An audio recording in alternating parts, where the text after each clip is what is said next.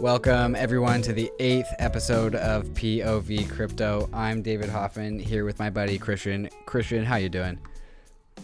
David, I'm doing excellent. It is a beautiful Tuesday here in San Francisco, recording at 10 p.m. tonight.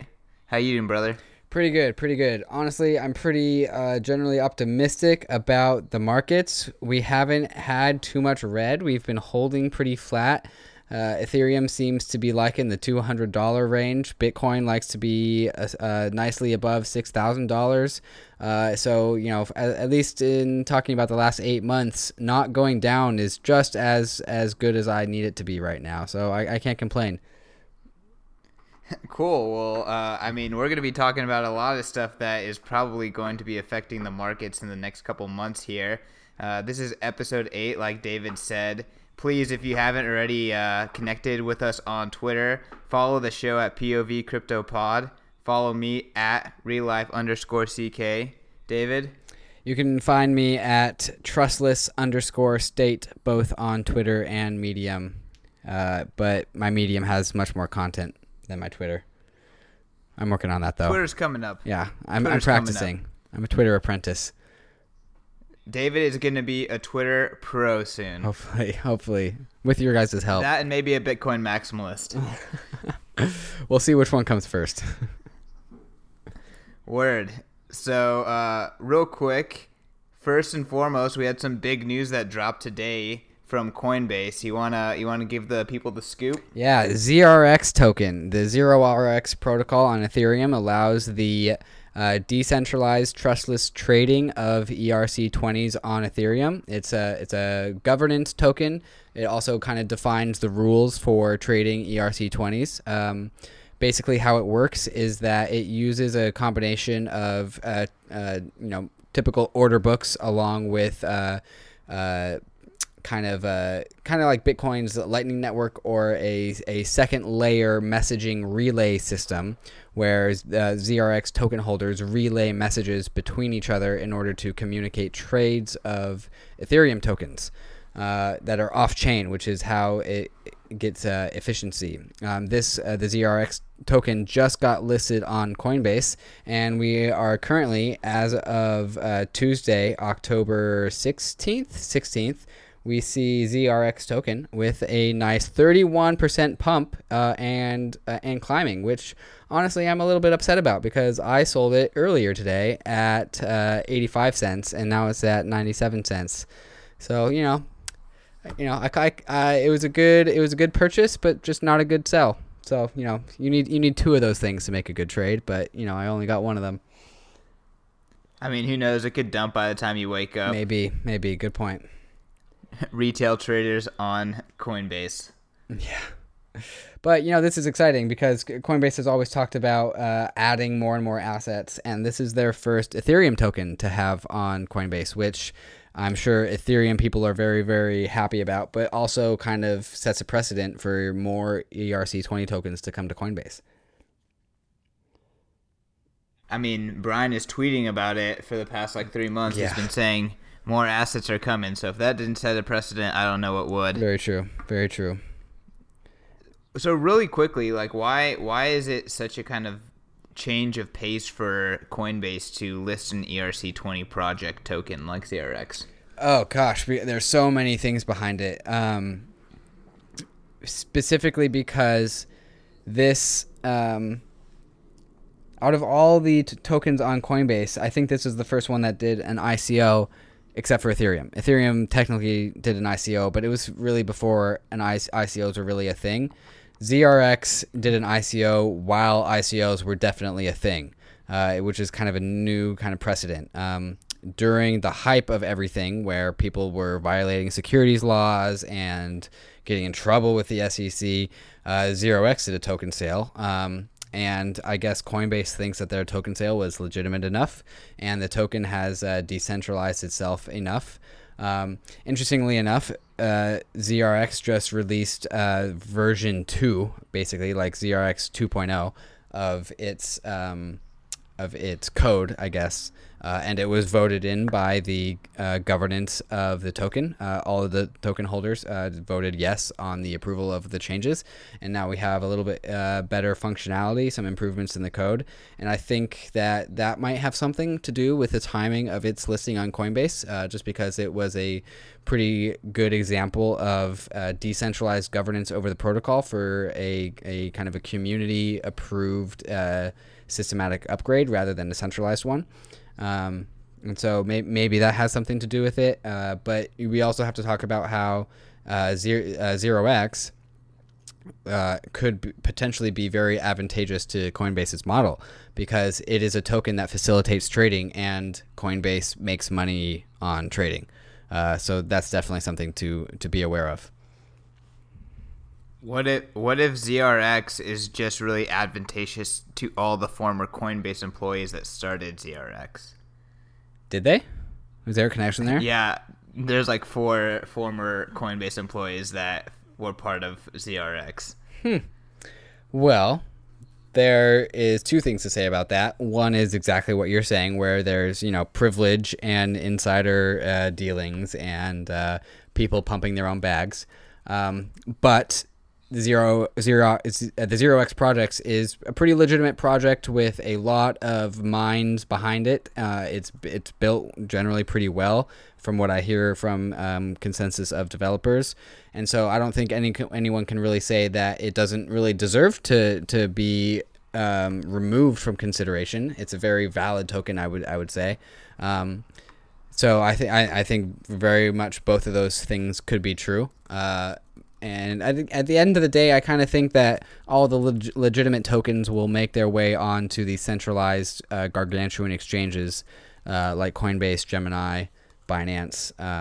Binance doesn't have the restrictions that other exchanges do, but all legitimate tokens with legitimate mind share behind them and development behind them, I think will make it onto the exchanges. It just depends on the order. So 0x came first, and I think other tokens will come second and third and fourth, but at the end of the day, most of all the same tokens will be on all the major exchanges.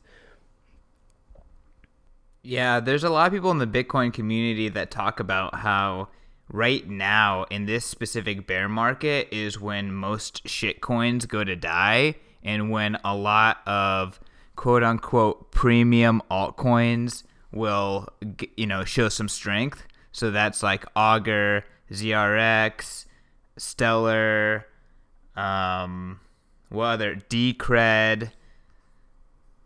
I feel like you know these better than me. What are other kind of premium alts? Zcash. Yeah, Maker. I would certainly add. Yeah, Maker was the one I was going to suggest. I think the definite prerequisite for these tokens is going to be a use case. As much as I would like to see Omise Go on all these exchanges, Omise Go is not even in this beta. Like, it still has to deliver its project. And so until that's a thing, those types of tokens will not really be available.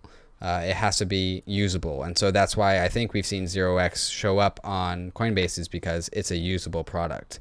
I think Maker is not far behind. Like, it started very decentralized with its governance, and it's a very valid use case for a token. No one can deny that. Same thing with 0x.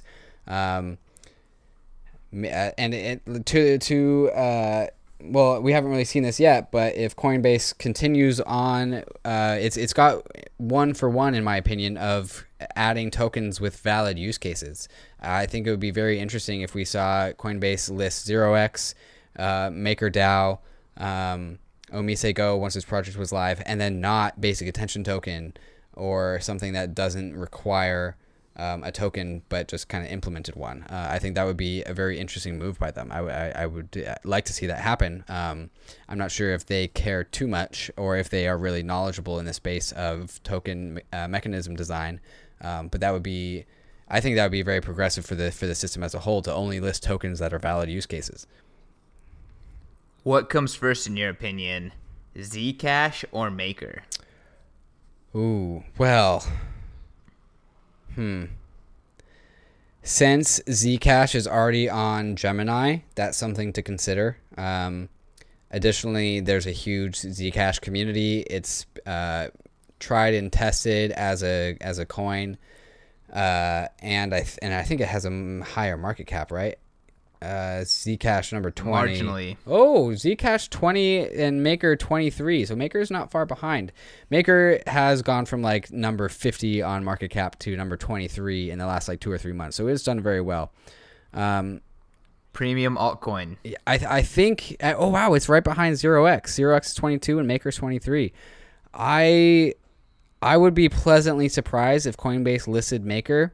But I think it's not outside of the realm of possibility. It's a little bit harder to explain the use case, but I guess 0x isn't too easy either. I feel like a lot of people think that there's no use case for 0x. I'm not prepared to agree with that. But I would like to hear some arguments. It's a method of centralizing liquidity is the reason for the token, because it incentivizes the pooling of liquidity into the same pools, and so it offers a better trading experience and the collection of fees for the 0x system. It's a centralizing force of trading, which makes things more efficient. Yeah, I mean, ultimately, the only reason I don't care about 0x that much is just because I don't know if like the whole token thing is going to pan out. So that's kind of my major skepticism. In terms of like a short-term speculation, it seemed like it was a no-brainer for a long time, especially when things were looking bad. Other kind of no-brainer speculations, potentially Maker, potentially Zcash. Yeah, it seems like the Zcash community and its compliance friendliness, as well as its tech development, is going to allow it to keep being a forefront in the subject of getting listed on major American exchanges. VCs, I think, help with that too. Very true. Very true. I also think that Decred is kind of amongst that, and I think it was today they announced that they have given their entire treasury to the stakeholders. So that's interesting that they've kind of transitioned away from being centralized from a treasury perspective. Wait, so they emptied their treasury? Is that what you mean? No, I think they just gave more direct control to the voting system. Cool. Yeah. I'll link the article. I gotta find it in Twitter. Very cool. Very cool. After we go down below Maker, though, there doesn't seem to be too much. I could see Nano getting listed on Coinbase one day. Nano's a pure shit coin.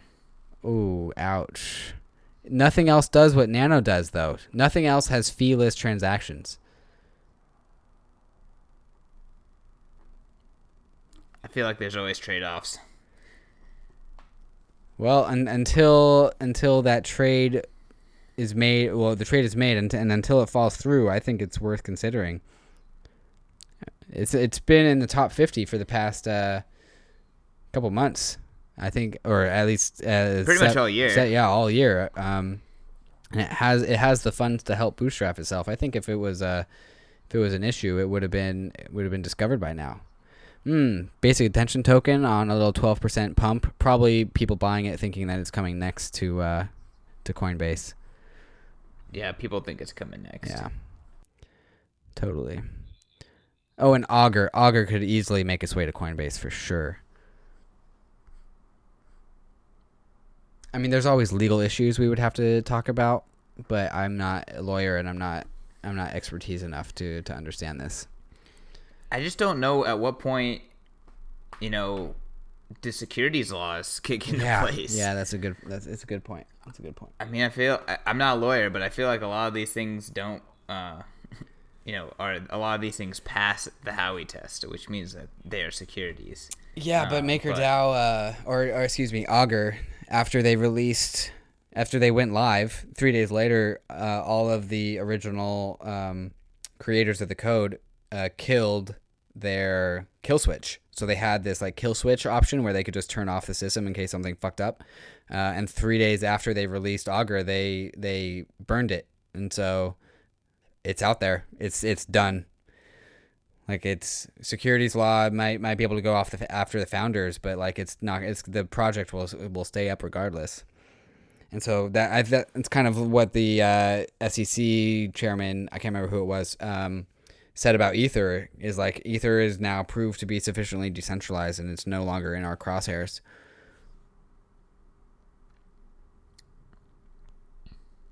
Yeah. I think it's just funny because I feel like I very recently saw a tweet that showed Joey Krug and a bunch of other developers working on Augur 2.0 while eating pizza in a nice looking conference room. So that looks like any other startup to me. So, well, like, shit, I ain't a lawyer. Well, it doesn't show the distributed community that also partakes in the GitHub as well in contributing code and stuff like that. So I just don't know how they don't have a kill switch. Like, that doesn't make sense to me. If they're updating it to Augur 2.0, how do they not have a kill switch? Well, because you can fragment the update functionality based on different smart contracts, and so there it's not all dependent on this. You can burn one smart contract without impacting the others, which is how that works. So there's you can like freeze off upgrading to different areas of Augur based on how you designed it. It's like a tree branch kind of thing. You can cut off one branch and the others are still available. Gotcha. I don't know. I just don't buy that it's not centralized. But again, like, the jury is out, and only time will really tell. But moving on, Coinbase is kind of like an old financial institution in the crypto world now. But now we're getting a legacy financial institution entering into the crypto space. I think it was like 2 days ago, Fidelity announced Fidelity Digital Assets and wrote a pretty in-depth, kind of well-researched Medium post about Bitcoin and the evolution of digital cash. I think it's so awesome that they wrote a Medium post. Like, they really knew where their community was. Yeah. Well, they spun up a completely new entity, and it's called Fidelity Digital Assets, and it has its own Twitter and all that stuff. So it makes sense that they're sticking with the trend. Yeah, which grew to 3,000 followers in like the first 2 hours. I was pretty jealous. I mean, it's freaking Fidelity, dude. Yeah, true. I'm not going to complain. But it's kind of funny. In the Fidelity post, they said in the original version, I'm pretty sure they edited now, but there's plenty of screenshots on Twitter. They said Satoshi Nakamoto, not Nakamoto. They spelled it with an M. Oh, we're just going to see stuff like that for a while. Do you really trust them with holding your keys? They can't even spell Nakamoto right. Well, they didn't have anyone's job at stake for spelling it right. I mean, maybe they did. Yeah. That's a good point. They're not going to hold my keys, but I trust them to hold other people's.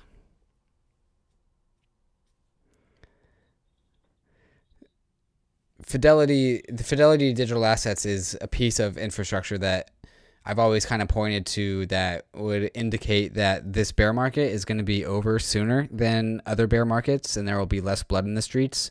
I've generally thought that fundamentals are now growing faster. Developers are coming into the space in the thousands rather than in the tens, as we've seen in previous years. So things are going to get built faster. We have institutional leadership focused on cryptocurrency.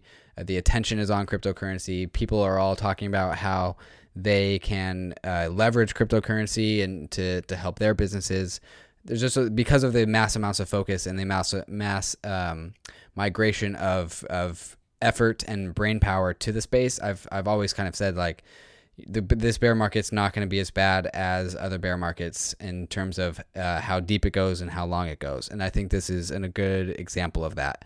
And also why I think that we could be hanging around 6,000 Bitcoin and 200 Ether for a nice long time. And this might just be as close to the bottom as we get. But don't make trades based on that statement. But David, how about Tether? Oh, God, Tether. So what was the trigger behind Tether? I don't actually know. Well, we'll get to Tether in a second, but I do want to comment on some of the things that you just said. Okay. First and foremost, totally agree. Again, I'm not 100% sure on the timeline, but the amazing thing about Bitcoin and cryptocurrencies is with these hype cycles and amazing price spikes that are kind of triggered by the Bitcoin halving schedule.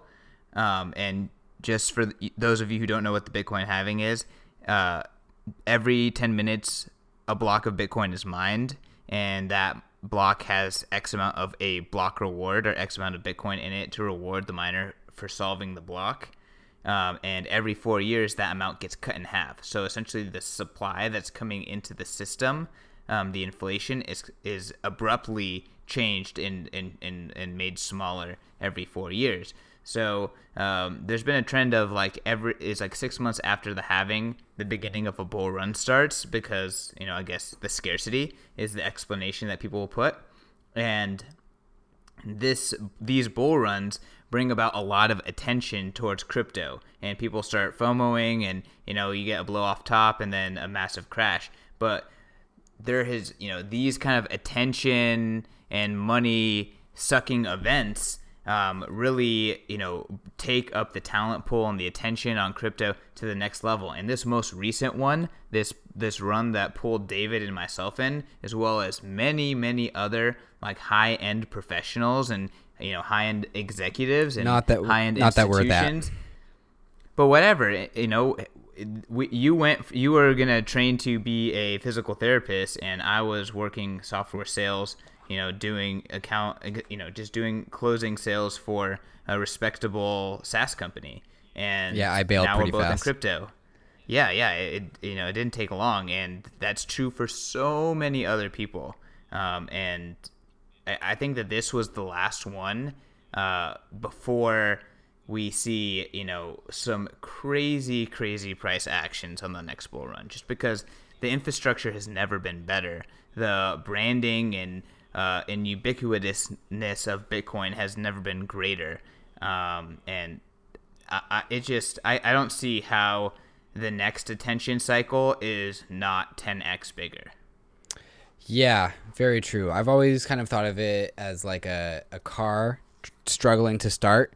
You're starting an old car and the engine turns over and we get a bull run, and then it dies, and then we get a bull run and it dies. But then it starts to pick up, and the bull runs start to happen a little sooner, a little faster, a little stronger, and all of a sudden this motor starts chugging along and picking up speed and going and going and going, and all of a sudden the bull runs are happening so close to each other that we're in the middle of the S-curve of adoption, as people find it hard to have a reason to not own Bitcoin or any other tokens that they need to do their services. That's the utopia that I see unfolding in front of us. So we are right now in the middle of two sparkers in the ignition as this engine gets rolling. That's my nice little metaphor for you guys. Totally agree, but the only reason why I don't think it's gonna be kind of like a straight S curve, like an adoption S curve, is because there's always gonna be that opportunity to sell, right? Sure. And the opportunity to sell the quote unquote top of a bull run, or what any speculator might think is the top, is going to continue these kind of price crashes until it just becomes fully adopted and established money infrastructure. Mm-hmm. But until that point, I feel like there'll always be kind of like the boom and bust. But the next one is just going to be so much big. And every single bull run has been so much bigger than last. But this next one is going to be absolutely incredible. Like, imagine the next bull run and every institution can just go to Fidelity. Yeah, and that's pretty crazy. That is very crazy. And making it very easy to buy Bitcoin is one thing. And Anthony Pompliano keeps on giving out this metaphor of musical chairs. And so there's 21 million Bitcoins, so there's 21 million shares, but let's simplify it down to 21 shares. So like, say for example, China comes along and they say like, hey, we announced that we have bought 5% of Bitcoin. We own 5% of the network. And so they've sat down on the chairs, and now there's only 20 chairs left. Or something like Andreessen Horowitz announces like, hey, we have 5% of Bitcoin. and they sit down. And so the chairs are running out. And especially if some huge government institution comes in and says like, hey, we bought up a lot of Bitcoin, like we think it's the thing, blah blah blah blah blah. Like it's gonna be like a scene from a Wild West standoff where like every other institution with buying power is going to be looking at every other institution with buying power, being like, are you gonna go? Are you gonna go? Should I go? Who's gonna go first? And once the dominoes start to fall, like there's going to be a huge rush for those 21 chairs to get filled up as fast as possible, and that's why I have Bitcoin now instead of later. There was also talk about comparing weed stocks, the bubble behind weed stocks, and the hype around them, to retail investors getting in before institutions are even allowed to, simply because of legal issues and custodianship issues. Retail can get in now, and that's part of the value proposition of both weed stocks and Bitcoin and cryptocurrency, is that if you buy it now, you're buying it before all the institutions do. And so you get in there before the big boys, and you get to be there the first, unlike so many times in history where institutions are the ones that are, behind the scenes in the background with their privileged information, making all the right moves because they have better information than you do, and they get there first. So this is the opposite, and I think that's partly why we see this hype mania cycle. Yeah, I mean, retail investors are definitely a lot more prone to FOMO, but I think everyone FOMOs. And like you said, with governments and big institutions, I think they're all already accumulating right now. And the first big one to come out and to publicly state that they have accumulated or taken a position, especially from a government perspective, that is definitely going to start off this kind of musical chairs type thing. And that's why the halvings matter, because right now anyone that's taking this seriously is accumulating, and as soon as spring of 2020 happens, there's going to be half as much Bitcoin entering the market. And all of a sudden, if everyone is dollar cost averaging, all of a sudden there's half as much just the next day. Boom, half as much is available on the market, or at least entering the market. So that's a crazy shock, and that's why prices usually spark or start climbing big time after 6 months after halving. Yeah, the 21 million hard cap limit, the scarcity is definitely very conducive to FOMO, and so it's partly why we see market movements in cryptocurrency that we don't see in other markets, is simply because of the hard cap. And when you buy one Bitcoin, you are promised to own a percentage of the network that will never get smaller and smaller, and so it really just adds to the whole musical chairs effect, which provides for some very, very interesting market movements. There's a really good kind of thought leader and Bitcoin OG called Trace Mayer. He came up with the Mayer multiple, which is a way to compare Bitcoin's price relative to its history. But I won't jump into that too much. I'm sure we'll talk about the Mayer multiple more. But Trace Mayer likes to talk about, hoarding more Bitcoin or accumulating more Bitcoin as grabbing real estate on the blockchain, mm-hmm. right?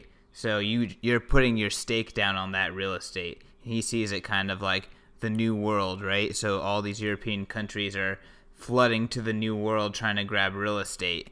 So that's how he kind of views the Bitcoin blockchain, and he often talks about opportunities to grab pieces of real estate on the Bitcoin blockchain, which he believes is going to be the most valuable blockchain. Naturally. Speaking of dollar cost averaging, we talked about this app in CryptChat. It's called Crumbs, and it's kind of like Acorns for the traditional stock market, but instead it's for cryptocurrency. And so it has I can't remember all the coins, but it has Ether and Bitcoin, as well as some other coins. But for all your credit card and debit card transactions, it'll let you round up, and then it deposits that into the app, so it goes straight into cryptocurrency. And I really wanted to use it, but it's not available in Washington because Washington state regulators think I'm a child and I can't manage my own money, so I don't get to use the app in Washington. I'm a little bit bummed about that. Why? Yeah, it seems like Washington is always kind of last to the crypto party. What's Washington and New York, man. I don't know what's going on. I'm upset. Like, I can't even use a VPN to do it because I need to register an address and everything. Yeah. Damn. Yeah. That sucks. I'm upset. Everything's been available in California, despite Cali being one of the most like liberal, pro-bureaucracy states. Yeah. Oh, gosh. I hope we get there. I know that Reuven Carlisle, who's a state representative for my district, he's very bullish on blockchain. I have seen him at the last 2 crypto conferences I've been to, and he's said very educated, well-informed things about the world of blockchain and what it can do.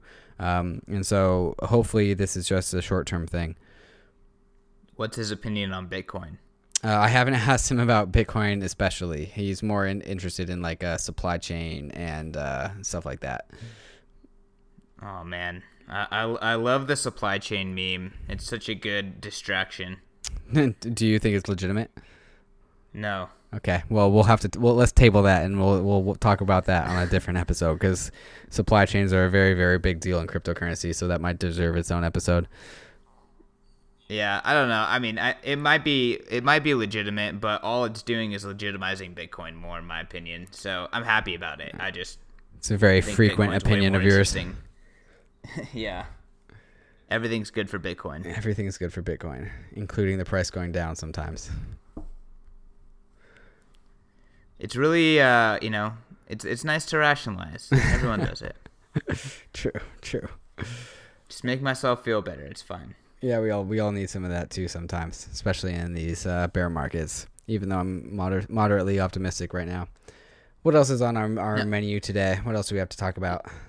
Yeah, honestly, you're pretty bullish, and so the reason ZRX getting added to Coinbase is kind of so important for ZRX's values because now you can, connect your bank account and buy ZRX with dollars directly. But not all exchanges have that functionality, and because of that, we have these kind of dollar-backed or dollar-pegged tokens that people use in place of having like real dollars with a bank account attached to it. And there has been some drama the past like forever about these tokens. David, you kind of want to jump into some of the craziness that's been going down? Yeah, so I actually had the opportunity to talk to Corey from the Stably project, and Stably is making a highly audited, regulated stablecoin on not only the Ethereum ecosystem, but also will be available on Stellar and one else. And EOS. And so it's a US dollar backed stablecoin where you can send a wire transfer to Stably, and they will issue stablecoins for you. Just like Tether, the difference is that Stably is very, very frequently audited by trusted U.S. parties. And then just to add on, the value that, or the how does Stably make money question is answered by if Stably is holding, say they issue 1 billion Stably tokens because they've received $1 billion, they get to make risk-free interest on that. And so they get like 2% of interest per year on the $1 billion. Before all of that innovation behind stablecoins came around, there was Tether, and Tether is run out of where is Tether run out of? Singapore, Malaysia, somewhere not in the United States. Decentralized. Huh? No, I'm just kidding. Yeah, definitely not decentralized. Centralized away offshore. With and they have a very strong resistance to getting audited, and so there's generally been skepticism with Tether and whether they have the funds in the bank. A quick story about Tether that is generally not very contested but not very provable is that they were given the power that they gained themselves to mint their own Tether tokens because when you give Tether dollars, they mint you tokens so you can use them. Well, since they have the power to mint them, they used that power when they were originally with Wells Fargo, and Wells Fargo was like finally realized that these guys are operating a money transfer service and they didn't have the right licenses, so they shut down their bank account. Well, when you shut down the supply issuance mechanism of dollars, because they can't issue any more tethers that would be backed by dollars because their bank account is shut down, well, then the price of tether started to increase, and it started to go from like a dollar to $1.03, $1.05. I think Corey said it got all the way up to $1.10. And so tether, trying to promise, it got up to $1.10 on November 12th of 2017, and then hit even higher before that. And so Tether tried to solve this problem by printing more Tether in order to decrease the supply, because the demand was still high even though the supply was cut off. So when demand is increasing and supply is the same, the price will go up even though it's meant to be a stable coin. So Tether printed more unbacked tethers, and then they realized that they could just do that a lot, and so they did that, bought Bitcoin with it.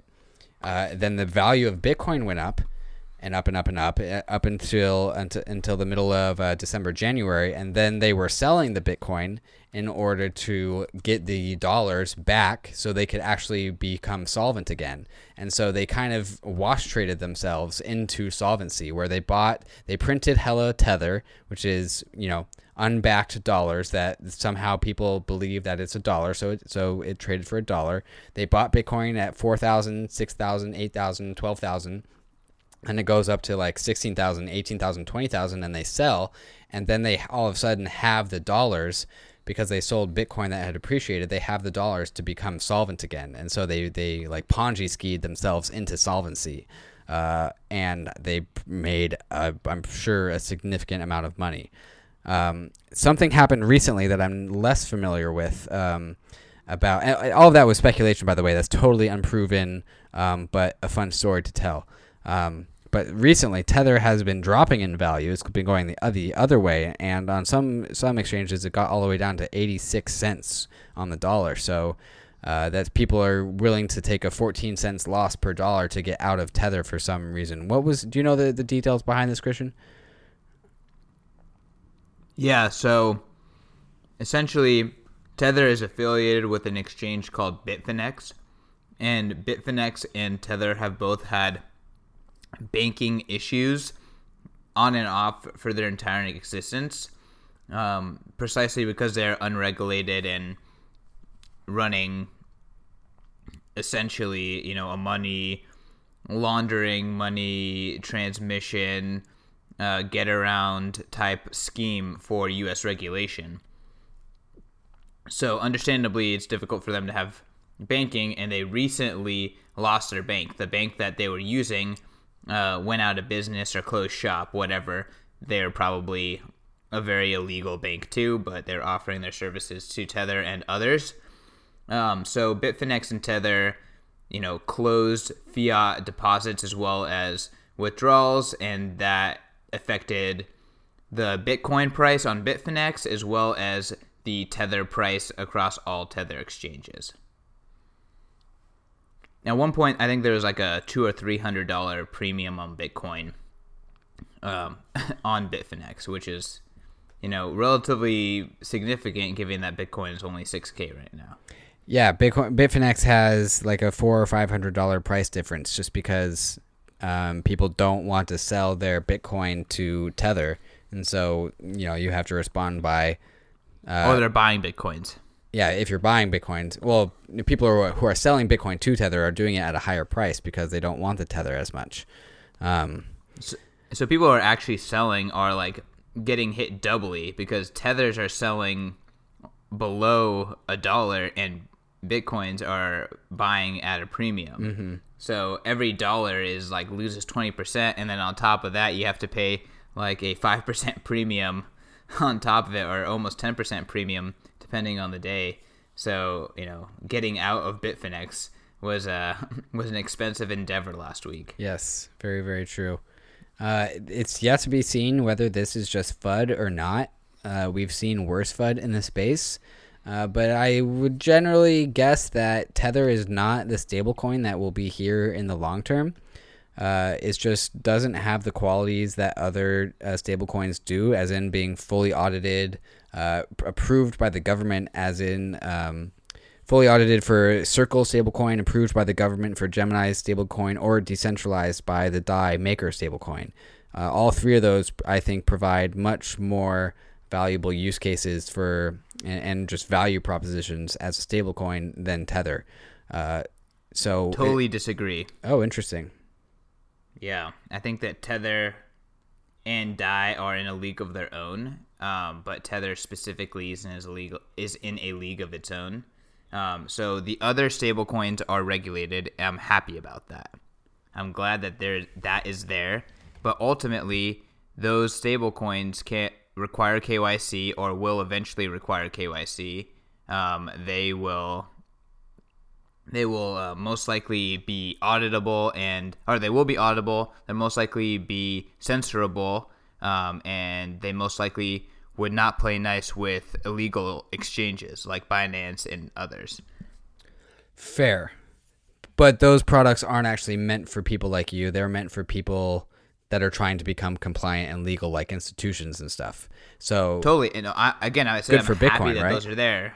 No, I mean, I'm happy that those things are there. Yeah, very good for Bitcoin. I think that those all create legitimacy and avenues for people to, behave in legal ways. But on the flip side, Tether clearly has a use case because none of those are offering an illegal version of a US pegged currency. The only other one is DAI. DAI is actually supposedly trying to be decentralized, and it seems to be working well so far. So not mad about DAI, but the regulated stable USD coins are not equal to Tether in my mind. Well, wait. They're not regulated once they're on Ethereum. So once if I were to get Gemini dollar or Circle dollar, I can freely trade it or send it to any address anywhere. The only thing that's regulated is going in and out of the US dollar, which you can't even do with Tether anyways. And so I think from people like you and me who aren't, gargantuan, whales with a bunch of money, it's the product between Tether, Gemini dollar, and Circle coin is going to be the same. We can use it once it's on the Ethereum ecosystem, but we can't be the people to go on and talk to centralized institutions and get the thing. So why do you think that these auditable and regulated tokens are not censorship resistant? Because Ether isn't censorship resistant. So the only thing that's censorship resistant is the on ramp. Once you're on Ethereum, nothing is censorship resistant, or everything is censorship resistant. It's just as permissionless and decentralized as Ethereum is. It's the on ramp for these stable coins that's the regulated part. I guess what I don't understand, and again, the smart contract that these tokens are made on is centralized, which means that they can update that smart contract. So I don't see how, maybe if the token exists on Ethereum and you're only dealing with other people that accept it that are, we're operating purely in the decentralized world, maybe that works, but I doubt that that's a normal use case. And I feel like that doesn't make good money is if as soon as you interact with a non-decentralized world, you can be censored. And again, that's not what makes good money in my opinion. Well, then I think wouldn't the only stablecoin that you would be a fan of is DAI then? Because Tether can fuck with its token supply. It could delete its token supply. It could just burn everything. Totally, but Tether has no intention of abiding by any regulator's law unless I think that they're just going to get shut down. They're not going to comply. Right, so it has just as much weakness as these other centralized compliant ones. Wouldn't you say that being compliant and regulation friendly is an advantage because there's no one coming to attack the system? Sure, but they can't be really used effectively for quote-unquote illegal things, which Tether is being used for. Well, what do you mean All illegal I'm saying things? is that I could different. pay you in in Gemini dollars to kill someone if you wanted to do that. Yeah, but potentially they could say, "Oh, shit, that address is blacklisted," and then anywhere where you can actually cash out into something else, you know, that the address is blacklisted. I guess that can be done with anything else, but they can actually shut down the smart contract. They can shut down. They can decline deposits from particular addresses, but I mean, that's possible with any crypto, I guess. yeah, it's nothing specific to the actual. Like I said, once it's on Ethereum, once a token is trading on Ethereum, it is out of the hands of the centralized institutions. The only thing. What if they update what is defined as the token? Yeah, but that goes against their whole incentive model. Like, they're not incentivized to do that. Why is Gemini not incentivized to update the Gemini USD with all the same account balances except for at these 10 addresses that did something illegal? That would be trivial for them. No, because that represents a hard fork. Hard forks don't matter for them. It's a centralized... an Ethereum hard fork. You would have to hard fork Ethereum. You wouldn't be able to do it. I don't know. I have to look into it. Yeah, no, like you could be right.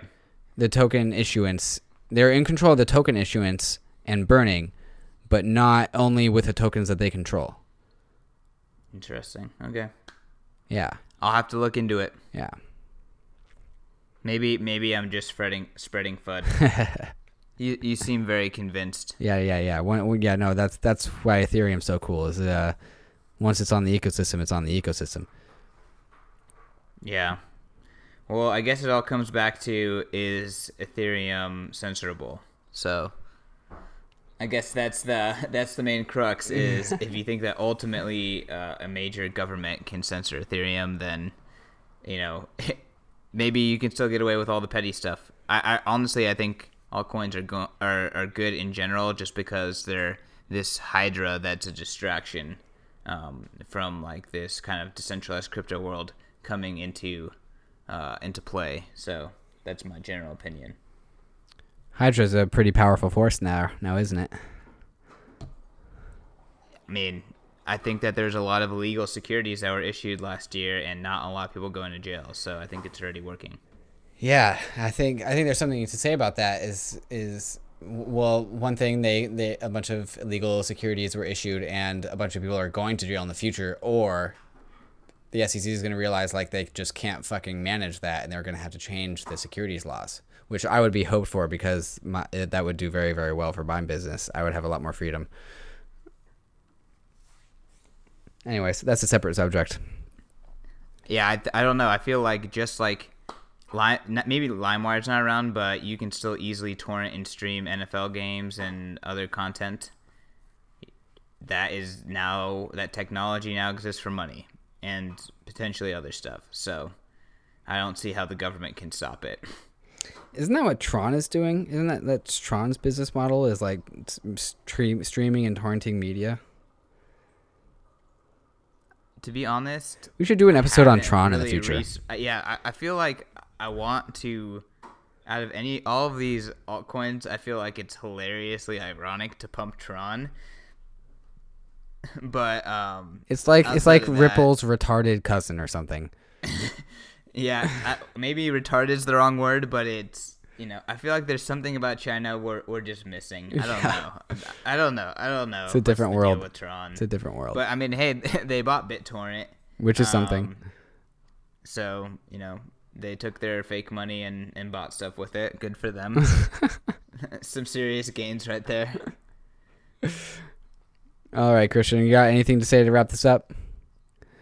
Yeah, I guess the last thing is this economist, quote unquote, who was talking about how Bitcoin crashed at $58 4 years ago, was on his high horse again, talking about how it crashed to $6,000 recently. So we'll see it again when it crashes to $60,000. Yeah, dude, like, come on. Like, you could have bought it at $58. I'm so disappointed with the cryptocurrency community, because they're giving this guy so much attention, and like we've seen these tactics for the last like 2, 3, 4, 6 years. Like, the guy just yells and shouts lunacy to piss people off, and then they pay attention to him, and then he gains the following, and then, you know, that cycle repeats. Like, just stop paying attention to the guy. Like, haven't we learned anything from any of these tactics? Just, like, once you stop paying attention, you learn this in elementary school. Like, you don't pay attention to the people that are mean to you, and then they stop being mean to you. Like, we just need to collectively come together as a whole and ignore this guy. And I tweeted out to Laura Shin and Vitalik, like, saying, like, why are we paying attention to this guy? Like, there's nothing of value that's going to come out between a debate between Vitalik, Nuriel, and fucking Kevin Pham. What's that his name? Like, no, like, those are three people that are on the opposite ends of the spectrum. Like, one's all in on Bitcoin, one's all in on decentralization, and then one is just a child that's just shouting and trying to gain a Twitter following. Like, nothing of value is going to come out of that conversation. He's a professor at Yale. Yeah, and he should stay there and just, you know, stay off of crypto Twitter. I don't know. I feel like people are just bored because there's no price action. So this is fun. This just always happens. Noriel comes out in the bear market to entertain everyone while they're accumulating and then, you know, becoming richer. You think he's just trying to keep the prices down while he buys more? Honestly, I maybe he's just pulling one over on us. Yeah, maybe. Maybe he's actually a genius. That's an optimistic scenario, but hopefully he has a lot more followings than most people. So yeah. But well, I'm looking forward to his episode on Laura Shin. I get. Well, actually, no, I'm not. What am I talking about? It's not happening on Laura Shin. He called her a pseudo journalist. Oh yeah. She Laura Shin mentioned that in this whole thing in her latest episode, and she said she sent out like a pleasant tweet to Nuriel and was like, "Hey, like I'm happy to host you on my podcast." And then she said that she got the most mean response she had ever gotten ever, saying that she's like a pseudo journalist who's just like promoting her own like industry, blah blah blah blah blah. Just, and it's insane. Like, Laura Shin is the most unbiased person in crypto, and like he just reacted with vitriol and hate to her. It's crazy. I think he's really good at PR. Yeah, he's doing the Donald Trump method and it's working. Yes, it works. It works. Just say things on Twitter angrily, loudly. It's a good strategy. Yeah, and yes, pretend they're the truth. But hey, we're talking about him right now. Yeah, so and I just realized that too. Is like, fuck, I'm doing exactly the thing I said I was disappointed about. Yeah, I think we should just stop talking altogether. Let's close out the show. Okay, everyone. POV Crypto Pod on Twitter. Freaking follow, rate, review. There's links for iTunes. Please rate, I'm Christian. Please review. I'm Christian. I'm on Twitter at reallife_CK. I'm just like, do I work? Don't tell my boss that. I think he listens. Twitter is actually pretty good for business development, crypto, and I'm constantly working those DMs. So hey, hit me up. I'm down. Let's talk crypto. David, where can people find you? I'm at Trustless State on Twitter and Medium. Trustless_state. Find me there. Peace out, guys. Christian, this was a great episode. Looking forward to setting up this one. Good night. Peace, guys.